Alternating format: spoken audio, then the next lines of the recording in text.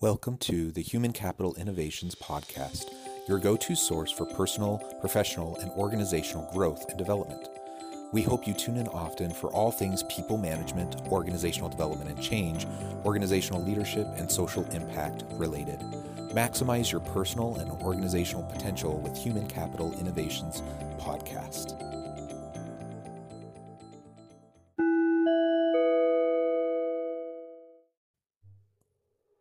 Welcome to the Human Capital Innovations Podcast. In this HCI podcast episode, I talk with Dr. Eric Russell, HCI Research Associate, as part of our weekly Servant Leadership series. Today, we talk about stewardship, what it means, why it's important, and how it applies to both leaders and followers.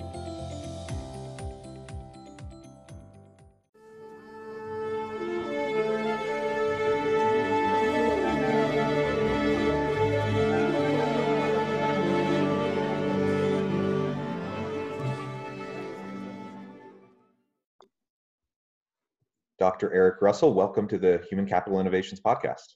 Thanks. Glad to be here. It's great to have you back for our third installment of the Servant Leadership series, where we're exploring the different fundamental elements of servant leadership. This week, we're going to be talking about stewardship, why it's important, how it relates to leadership and followership, and how organizational leaders can take these concepts and apply them into how they work with their people. And for our listeners, I'm sure you all remember, but Dr. Eric Russell is an HCI Research Associate and also an Associate Professor of Emergency Services at Utah Valley University, as well as a whole laundry list of other background qualifications and experiences that he brings to the table in the military, in emergency services, and in his thought leadership around leadership, servant leadership, and organizational effectiveness. Eric, anything you'd like to add before we dive on in? No, I'm just excited to talk about our next topic. We're going to be discussing stewardship, and it's something that I love. And I think something that matters, the way that you approach leadership as a steward. So this should be a good one. Excellent. Well, to start off, let's just start by defining terms. So what is stewardship in your mind? So I like to go all the way back to the medieval days, so you would be a lord or a duke or a prince, and you would have somebody that you trusted that earned it to be over everything that you owned. They would oversee your property and your art and your money and your gold. They were your stewards, and they would cultivate something that wasn't theirs for a short time. And so to me, the concept of stewardship is about you take something on for a period of time, and it's your responsibility to cultivate it, to hone it, to grow it, to care for it as if it were your own. And then you either give it back or you pass it to the next person who comes in as the steward through succession. That to me is what stewardship is about. It's that feeling of ownership over something that isn't yours necessarily. However, you are the trusted agent of it. I really like that, the trusted agent. And that applies to every role we have in life, right? Whether Sure. It's leading an organization or in the home, parenting, whatever the case may be. So being the trusted agent, I think is a vital perspective to have. And it means that there has to be a level of humility in how we approach our roles and our leadership positions over other people, right? Because it's not about us. We're just stewards. We're just trusted agents to carry out what needs to be done. We don't own it. It's, does that make sense? Absolutely. Yeah. Absolutely. So why do you feel it's such an important concept as it relates to servant leadership? Well, the thing is as a servant leader, we're not immortal. You know, our time is only so long here on earth, and our time is even shorter than that when it comes to like our working years and in the time that we have to put into a company or an organization or an agency. It depends, or a family, depending on what it is. And when you see your role as a steward, you understand the concept of cultivation, of growth, of making it better. I mean, you can take this all the way back to biblical times. You can take this into philosophy, but it really is about, I hand you something and I trust you with it, and then you hand it back better because you care for it. And that's what the organization needs to be, is it needs to be something that you cultivate because it's not yours forever. And if you're talking about a publicly traded company, if you're talking about some type of a government agency, because you're in public services, you don't own that. You know, the taxpayer does, or the shareholders do. And they are trusting you with the helm of this ship for a certain period of time. And when you establish that in your mind, that you are the steward of it, well, then you start thinking of it's best. You don't just let it sit there at idle. You don't just put things under a blanket and walk away or bury them in the backyard. You see what I'm saying? Yep. Yeah. So stewardship is really about the word cultivation, and it's about care. And when you take on that mindset, you can really grow these companies and grow these businesses and grow these organizations in a positive way. Yeah, and I think of the comments of a couple of the board chairs for a board of directors that I've been on, the Human Resource Certification Institute, which is the main HR certification body in the United States and for most of the world. And for 3 years, I was on the board of directors, and I had two different board chairs that I served under, and the mantra of both of them was institute first. So we're on the board. We have a fiduciary responsibility to how the finances are run, having an effective organization, looking out for the employees of the organization, the customers, and really the profession, trying to champion the HR profession and be a good steward of the profession, right? And so there's all these different competing priorities, and we'd have to balance a lot of different elements as we're trying to think about responsible growth and finances and everything surrounding, running a business. And the mantra over and over and over again that we were reminded of by these chairs of this board of directors was institute first, that we as the board are stewards of this institute that's been around for 40 plus years. It's been around before we were here. It'll be around long after we're gone.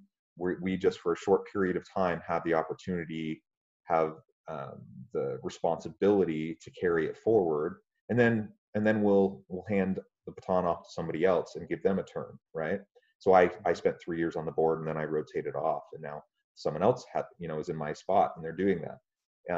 The point is, it's about doing no harm to the institute. It's about cultivating and building the institute.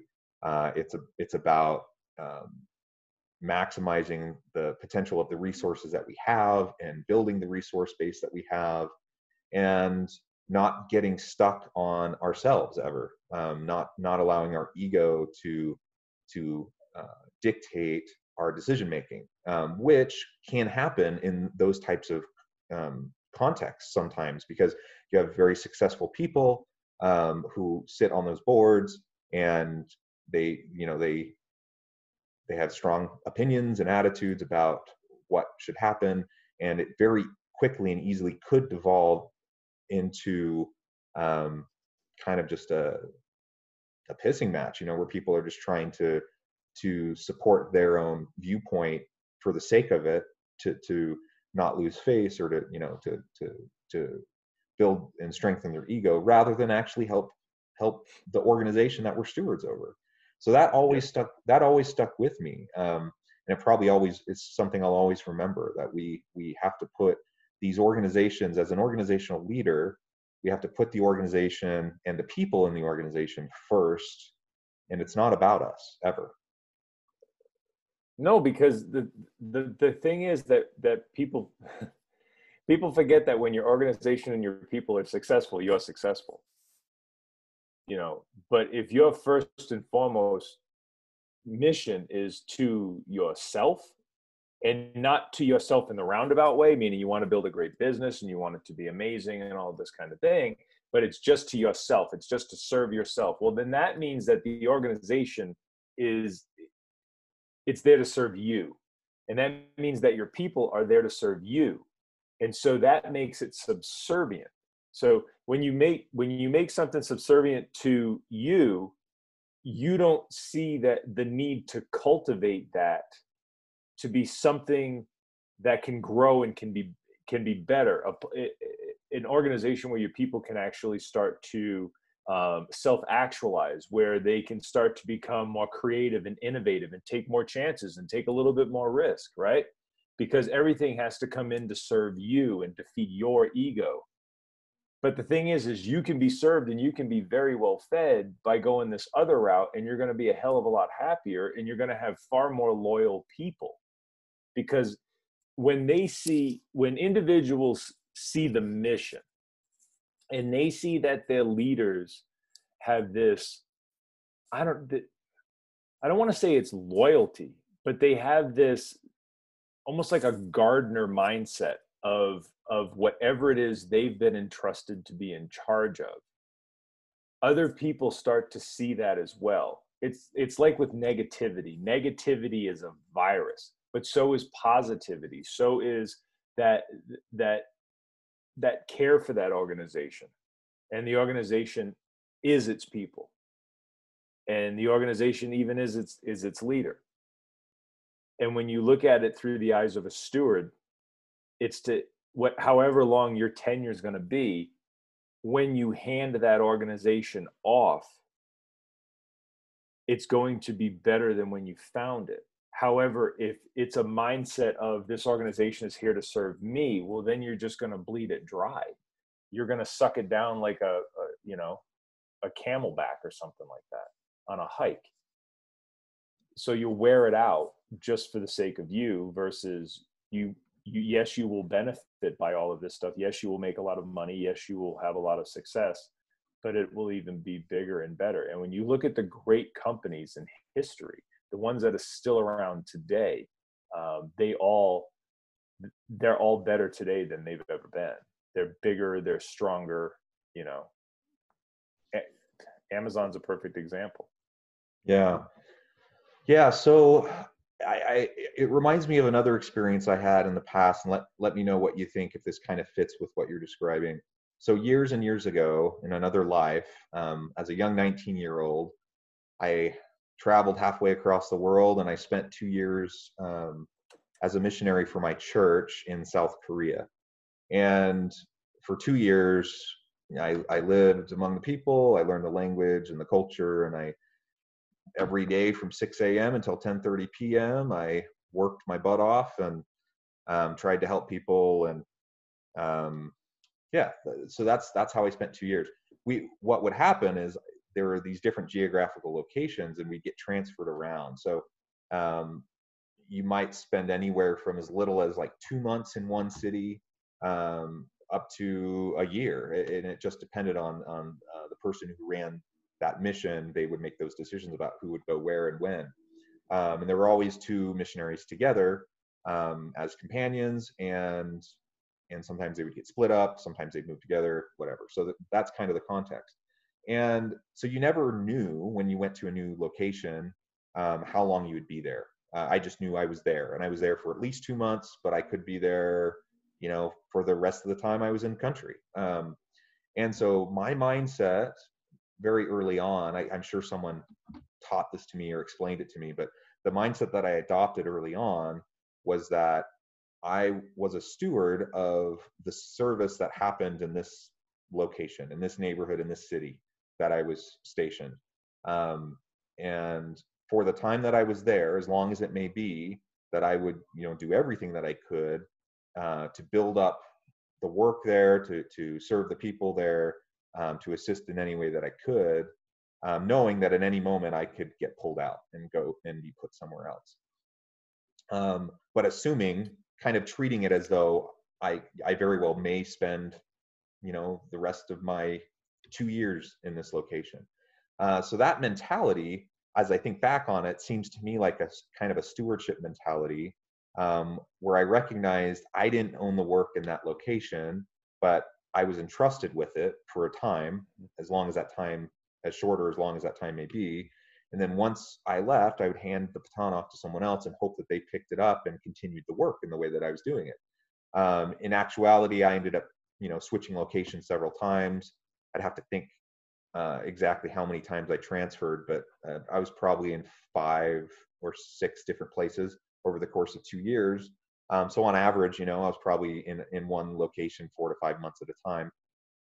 And each place grew really truly dear to my heart as I spent my time, at least trying to be fully focused on those people, not looking for the next opportunity, not looking for the next transfer, where, will I get some sort of a promotion? Will I, not thinking about potential greener pastures, but just lifting where I stand. I'm in a spot right now. I've been given responsibility. What am I going to do with it? How am I going to maximize the good that can happen within the context that I'm in? And something else may never come, or it may. I don't know, but it doesn't really matter, because I'm just going to do the best I can with what I have. How does that resonate with you? Oh, very well. I mean, that's everything that this is about. The concepts of get rich quick, the stuff that is being shoved into the minds of young people through social media and YouTube, and 99.9% of it is complete and utter garbage. It's not true. The fact is when you find yourself in each one of these positions, and you find yourself being your best self in that position, that steward, like you said, you felt like you owned this, and until you handed it off, this was yours, and you were going to be dedicated to what it is, and you wanted it to be better. Well, guess what? People notice that. That's what gets you noticed.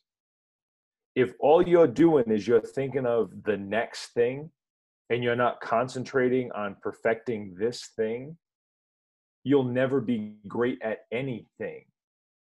Okay. But when you take that mindset of being a student and you think about it, you're 19 years old, you're in a foreign country. I do know where you were, and I know you spoke the language, but it wasn't as if you were completely fluent in it at the time. All right. But you felt this responsibility. You not just as, say, a missionary for your church, but you felt the responsibility to those people that you were there to serve. But that made you a better person because of it. One of the reasons that you're in the position that you are today is because you learned that at a very young age. You became a steward at 19 years old. To think about that. At 19, you're far more hungry, you want to run, and you were able to humble yourself and do this and know that you were going to stumble and screw up the entire time too, right? Like, that's the other thing is that humility and allowing yourself to mess up, that we're both going to take risks and we're going to actually mess up. But the mindset is always, in whatever it is that you've been entrusted with, you will make it better, and you will be able to hand it off more than it was yesterday, tomorrow. And that's how you approach that situation. And that's really the recipe of success, is be great at whatever it is that you're doing, and cultivate that. And that will actually lead to success. And it's even being a steward of self, right? I mean, that's something nobody really ever talks about either, is the idea of you're also a steward to self. And as a steward, you want you to be better tomorrow than you were yesterday. Yeah. It's certainly something I tried to do. And what I described was kind of the ideal. It's not like I was perfect at it, and it's not like every day I woke up and um, completely maximized, that frame of mind. But it was my desire, and it continues to be my desire today. But I think you and I both know lots of leaders that don't have anything close to that mindset. So, which is a problem. It can cause a lot of problems. So let's talk about as we think about the importance of stewardship. Let's now apply it to leaders and to followers. Why is it so problematic when leaders don't have a stewardship mindset, and how can it really help them to be more effective leaders?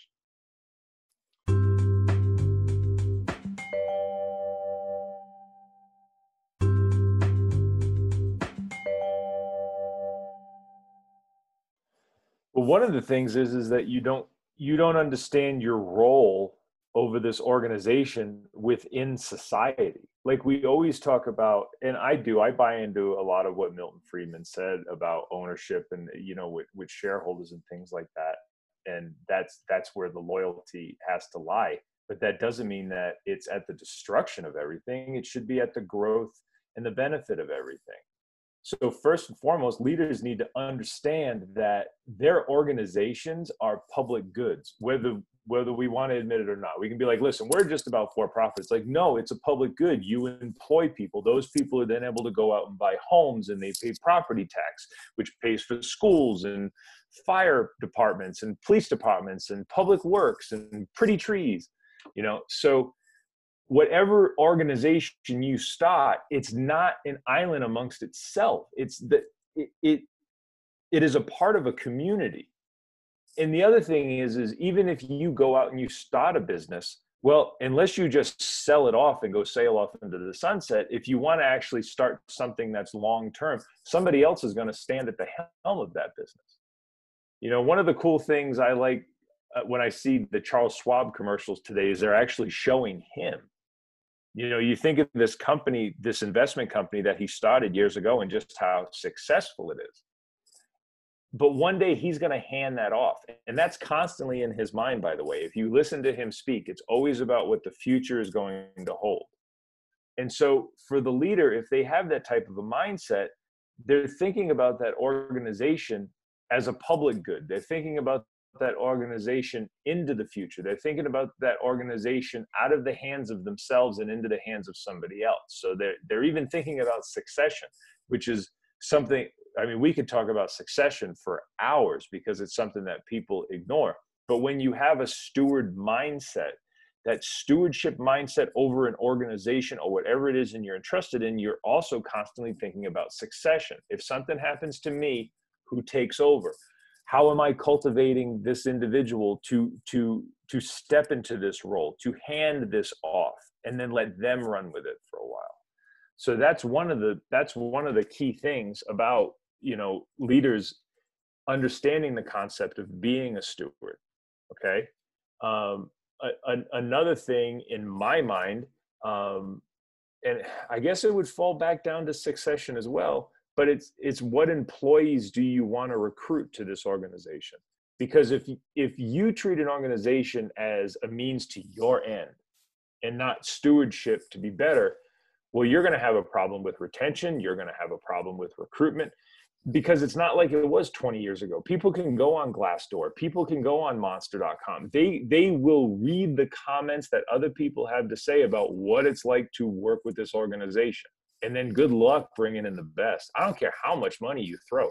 If it's a miserable place to work with a narcissistic egomaniac at the helm, you're just not going to get your best. You're not going to be able to recruit the best people.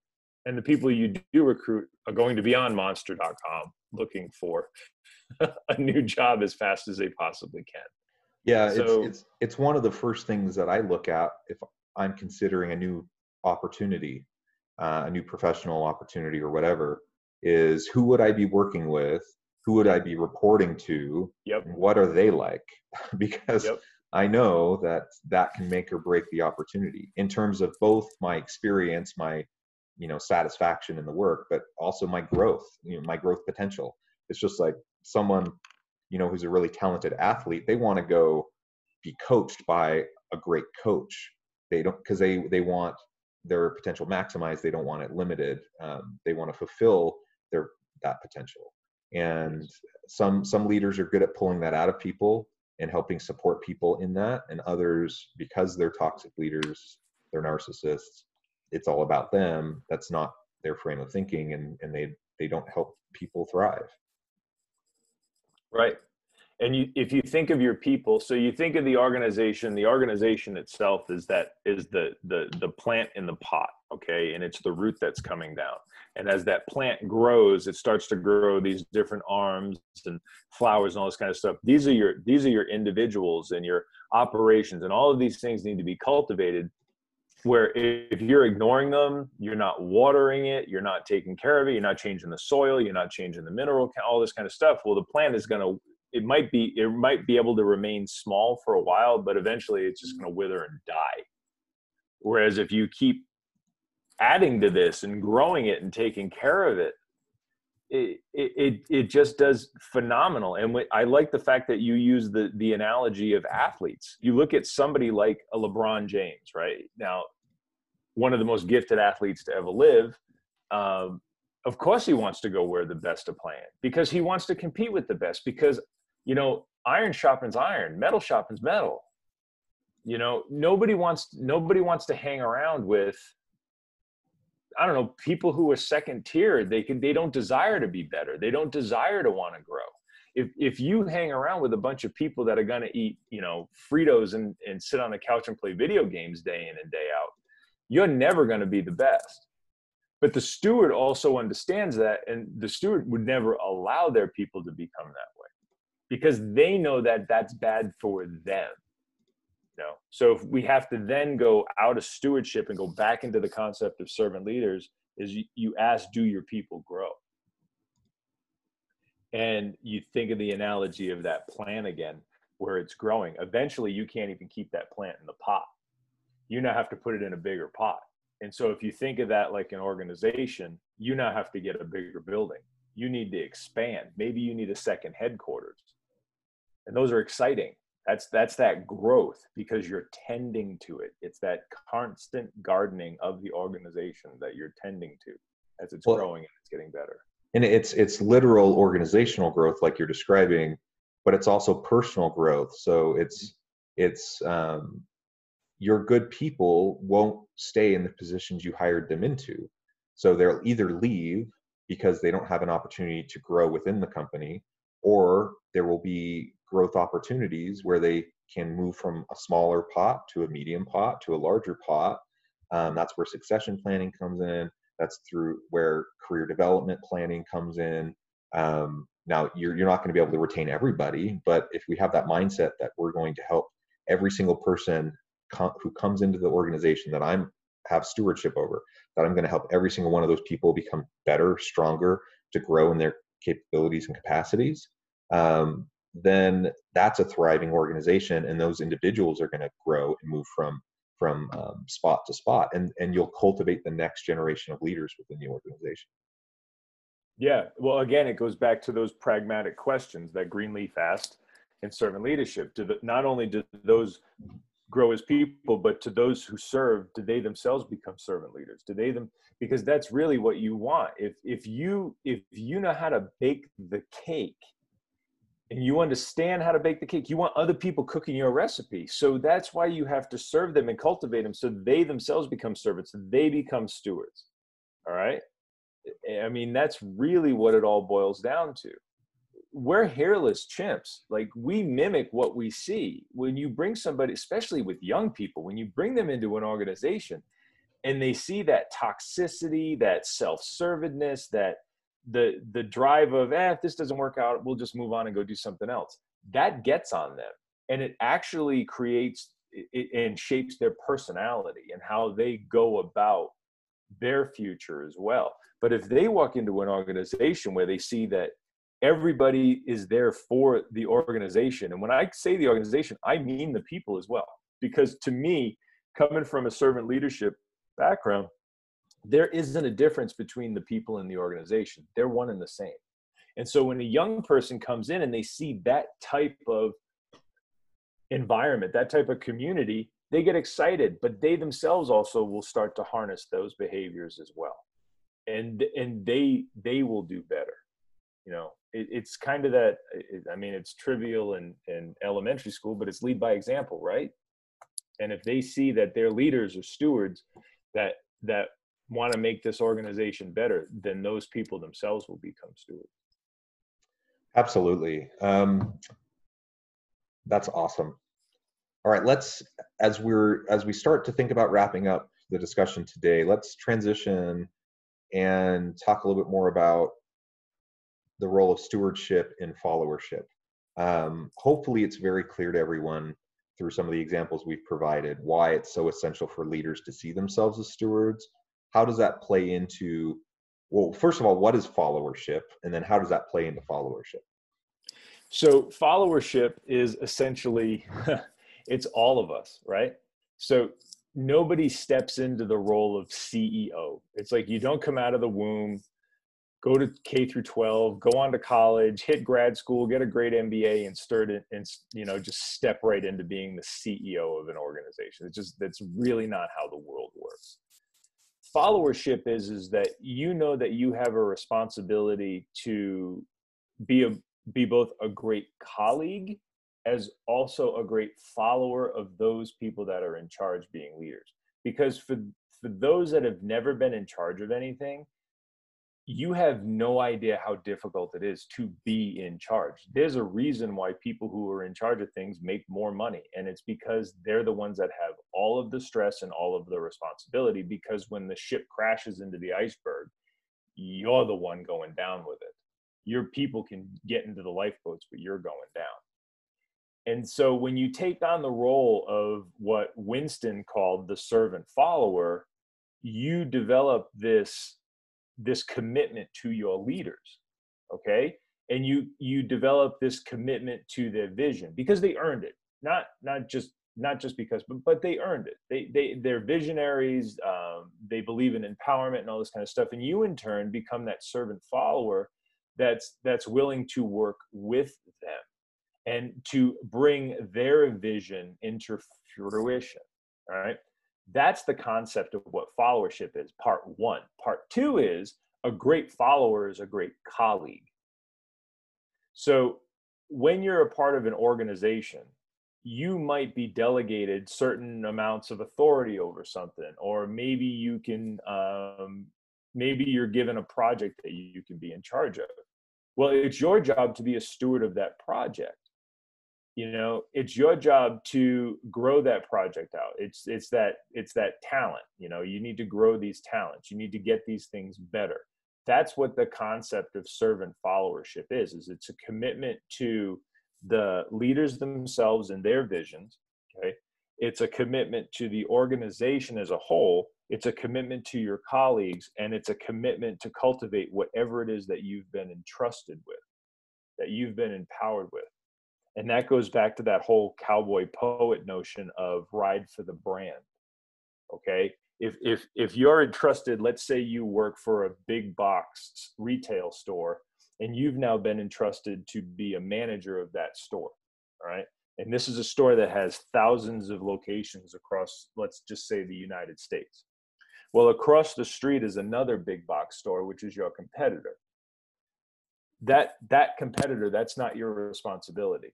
Your responsibility is to cultivate that business that you've been entrusted with, and to run the mission and the vision that your leaders all the way up the chain have set forth. So that's your brand. Your brand isn't your competitor that's across the street. So if you're delivering Coke, you better not get caught drinking Pepsi.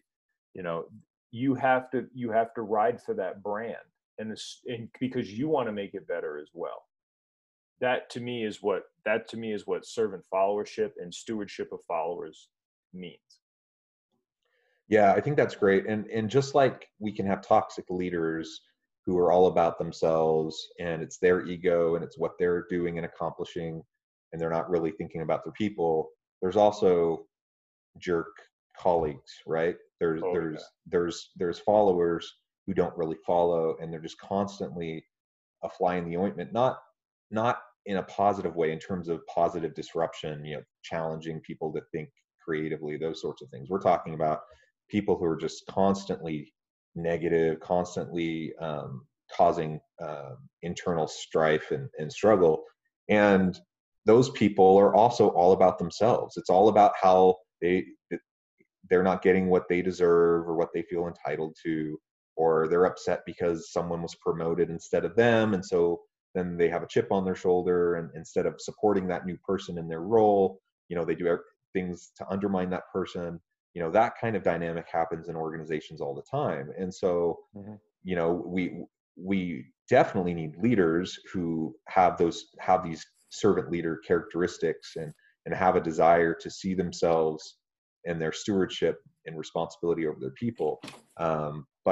But for successful organizations to be sustainable and thrive, they need to hire people who will also uphold and sustain and support their leaders. Because like you said, it's an incredibly stressful thing. And I think one of the hardest things about being a leader is that you can't ever get rid of the weight that's on your shoulders. It's constant. So you go home at night and the weight is still there. And so it can impact your sleep. It has, it can have, stress, anxiety, and other health ramifications for people. It takes a toll on people. And so, hopefully our leaders are good leaders. Hopefully they're people-focused leaders. But they're not going to be perfect, and they're going to make mistakes. And rather than nagging and causing problems every time a mistake happens, we need to be thinking, how can we support and sustain them the same way we hope that they will support and sustain us? Yes, absolutely. Yeah, that's that loyalty. That's that cycle. It's that relationship cycle that exists between the leader and the follower, the servant leader, the servant follower, the servant steward, leader, and the servant student follower. That you can't just dump on your bosses. You can't. They are the ones that are drinking Maalox at 3 a.m. to try to keep that stomach acid from eroding their esophagus. Like, that's where the stress is. Like you said, it never turns off. If I'm paying you an hourly salary or a nice salary and you're doing well, that's fantastic, right? But I have to worry about how the damn lights are going to stay on. But if you hire people that have that steward mindset as well as you, and you cultivate that within your organization, everybody becomes concerned about the lights. Everybody becomes concerned about the growth. They start asking, all right, what do we need to do to make this better? Where are the pitfalls? What's coming at us that we don't see? Do you have a strategic thinking mindset, or do you have a strategic planning mindset? Because it's two different things. And a stewardship organization has a strategic thinking mindset. They change with the winds, as Engel said. It's this liquid organization where people are constantly thinking about it, even though they're not the ones that are in charge of it. And I know it's rare, but if you help people become their best and successful, you give them ownership in the company. Maybe not ownership as in you just give them a percentage of the company. Maybe it's stock options. Maybe it's the opportunity after so many years that you work here, and if we're this successful, you get this sort of percentage of ownership in it. Who knows what it is? But it creates that stewardship mindset to make it better. And your job as the leader becomes easier. You don't have to swallow so many Rolaids after a while, because everybody is concerned about the organization. And they're concerned about the organization in society. They're concerned about how people see it. You think about the military or the fire and rescue or law enforcement. If they're out there with their department t-shirt or their unit t-shirt on, and they're sitting in a bar room and they're drunk and they're getting into fights and brawls, they're riding for that brand. It's a big old billboard that they're wearing there, and it reflects back onto their organization. That's why when somebody commits a crime or screws up that's a public servant, they always say, is a police officer with, is a firefighter with, is a soldier or an airman or a sailor in this unit. Like, they make it clear, because you ride for that brand. You're a steward for that brand, and your behavior directly affects the organization itself.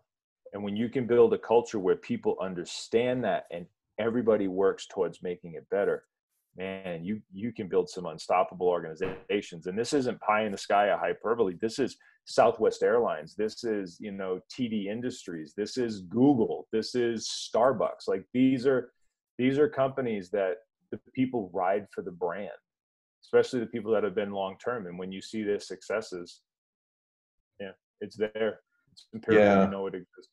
And I think this is particularly important during times of crisis, and like the pandemic we're dealing with right now. It requires a coalescing of good intentions and work ethic towards helping the people thrive and the organization to survive within the crisis. Otherwise, things go downhill very quickly. And I've been pleased to see how many organizations amidst this crisis have been able to do just that, where people step up, where they're willing to put their own personal interests aside for the good of the people, for the good of the company, for the good of the brand, as you mentioned. That's been inspiring to see. But then there's, of course, also other examples where that's not happening, and those are the companies that aren't going to make it. They're not going to get through this. Well, I have friends that own restaurants in the city where I live, and I've talked to them and even been into their places since we've had that slow opening since COVID started. And I'm like, where is everybody? And they're like, they didn't come back. We invited them back, but they're making more on unemployment. And they're like, oh, I'm making more on unemployment. I won't come back. Well, guess what? They all have the same mindset. Don't come back. Because we suffered too. You think of, when you want to talk about risk, and something that I respect greatly, it's an individual who is willing to put everything they have on the line to open a restaurant. Because statistically, you're going to fall on your face and you're going to fail. But when you're successful, you're really successful, but your margins are slim. You have this amount of room to play with. And so when your people are like, oh, screw that noise, I'm not coming back, I'm earning more on unemployment right now. Well, that wasn't the point of it. We knew it was going to happen. Like those of us that have been doing the math, we knew this stuff was going to happen with companies. But it still stinks, because people don't understand that loyalty will get you further. Like maybe one day that individual wants to open up another restaurant, and they're like, hey, how would you like to have 10% of the book and $100,000 a year? And I want to open up this new restaurant, and I want you to go out there and I want you to run it forward. Like people have to stop thinking about tomorrow, and they have to start thinking about the future. And that's the other thing. When you're a steward, especially if you're lucky enough to be with a small company that's just starting out, you can be there from the beginning. The chances are, if you grind, you're going to do well. That company is going to help you as much as you help that company.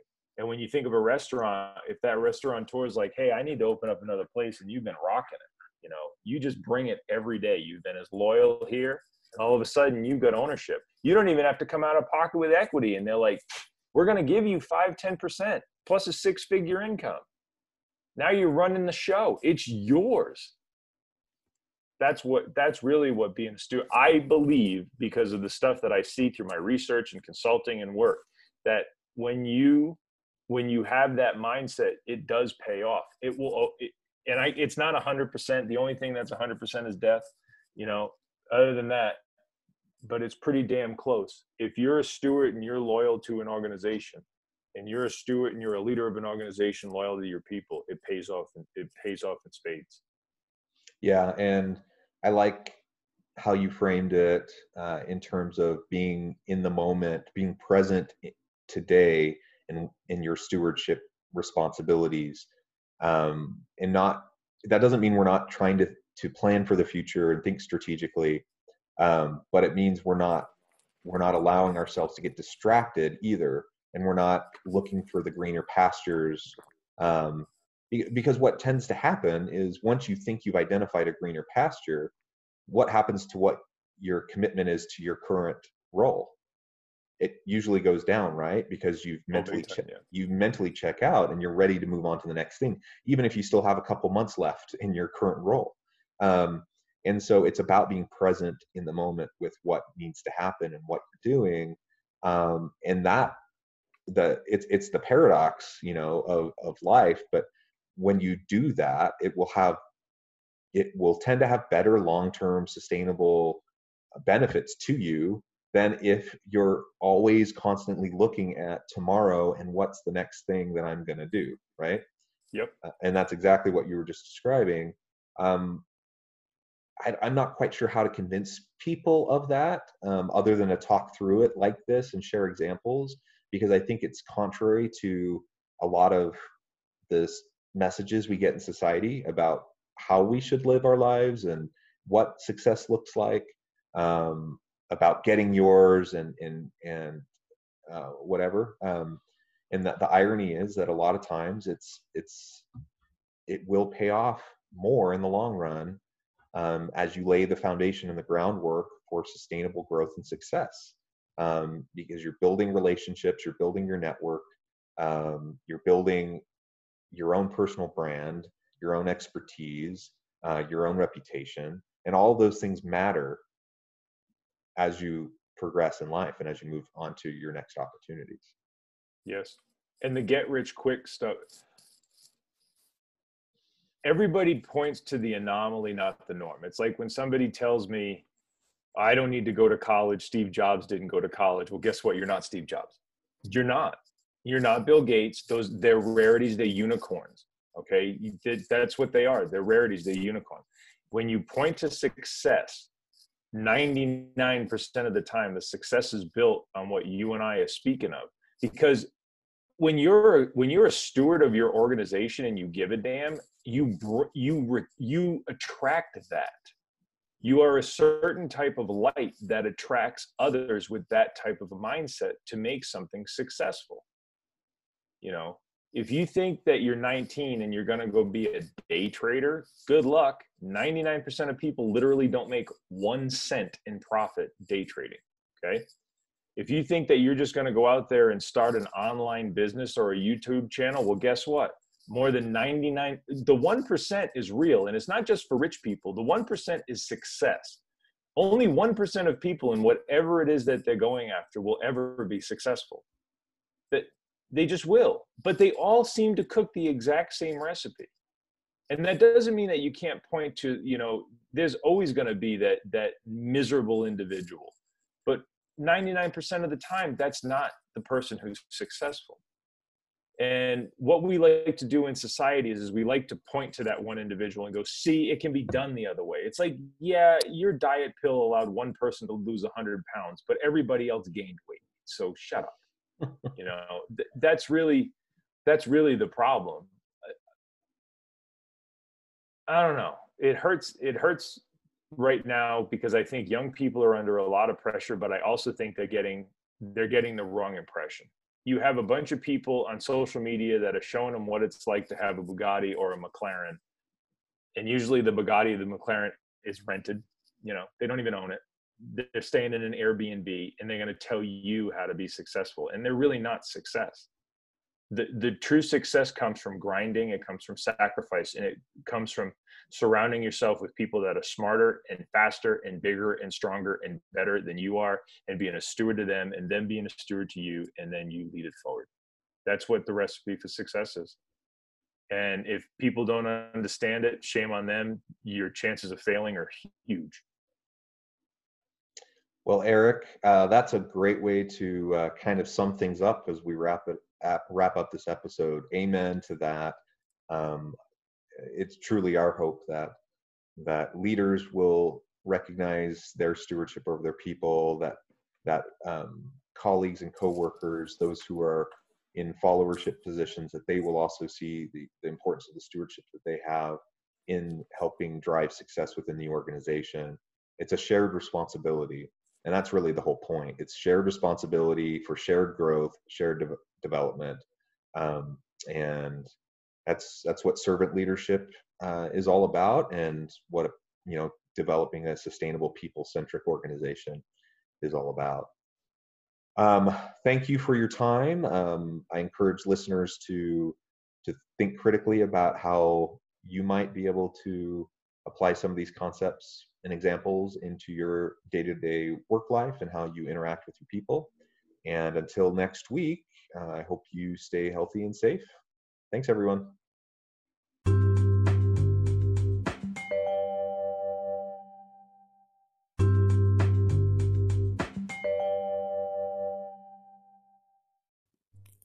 Thanks again for joining us for this episode of the Human Capital Innovations Podcast. I hope you stay healthy and safe and that you have a great week.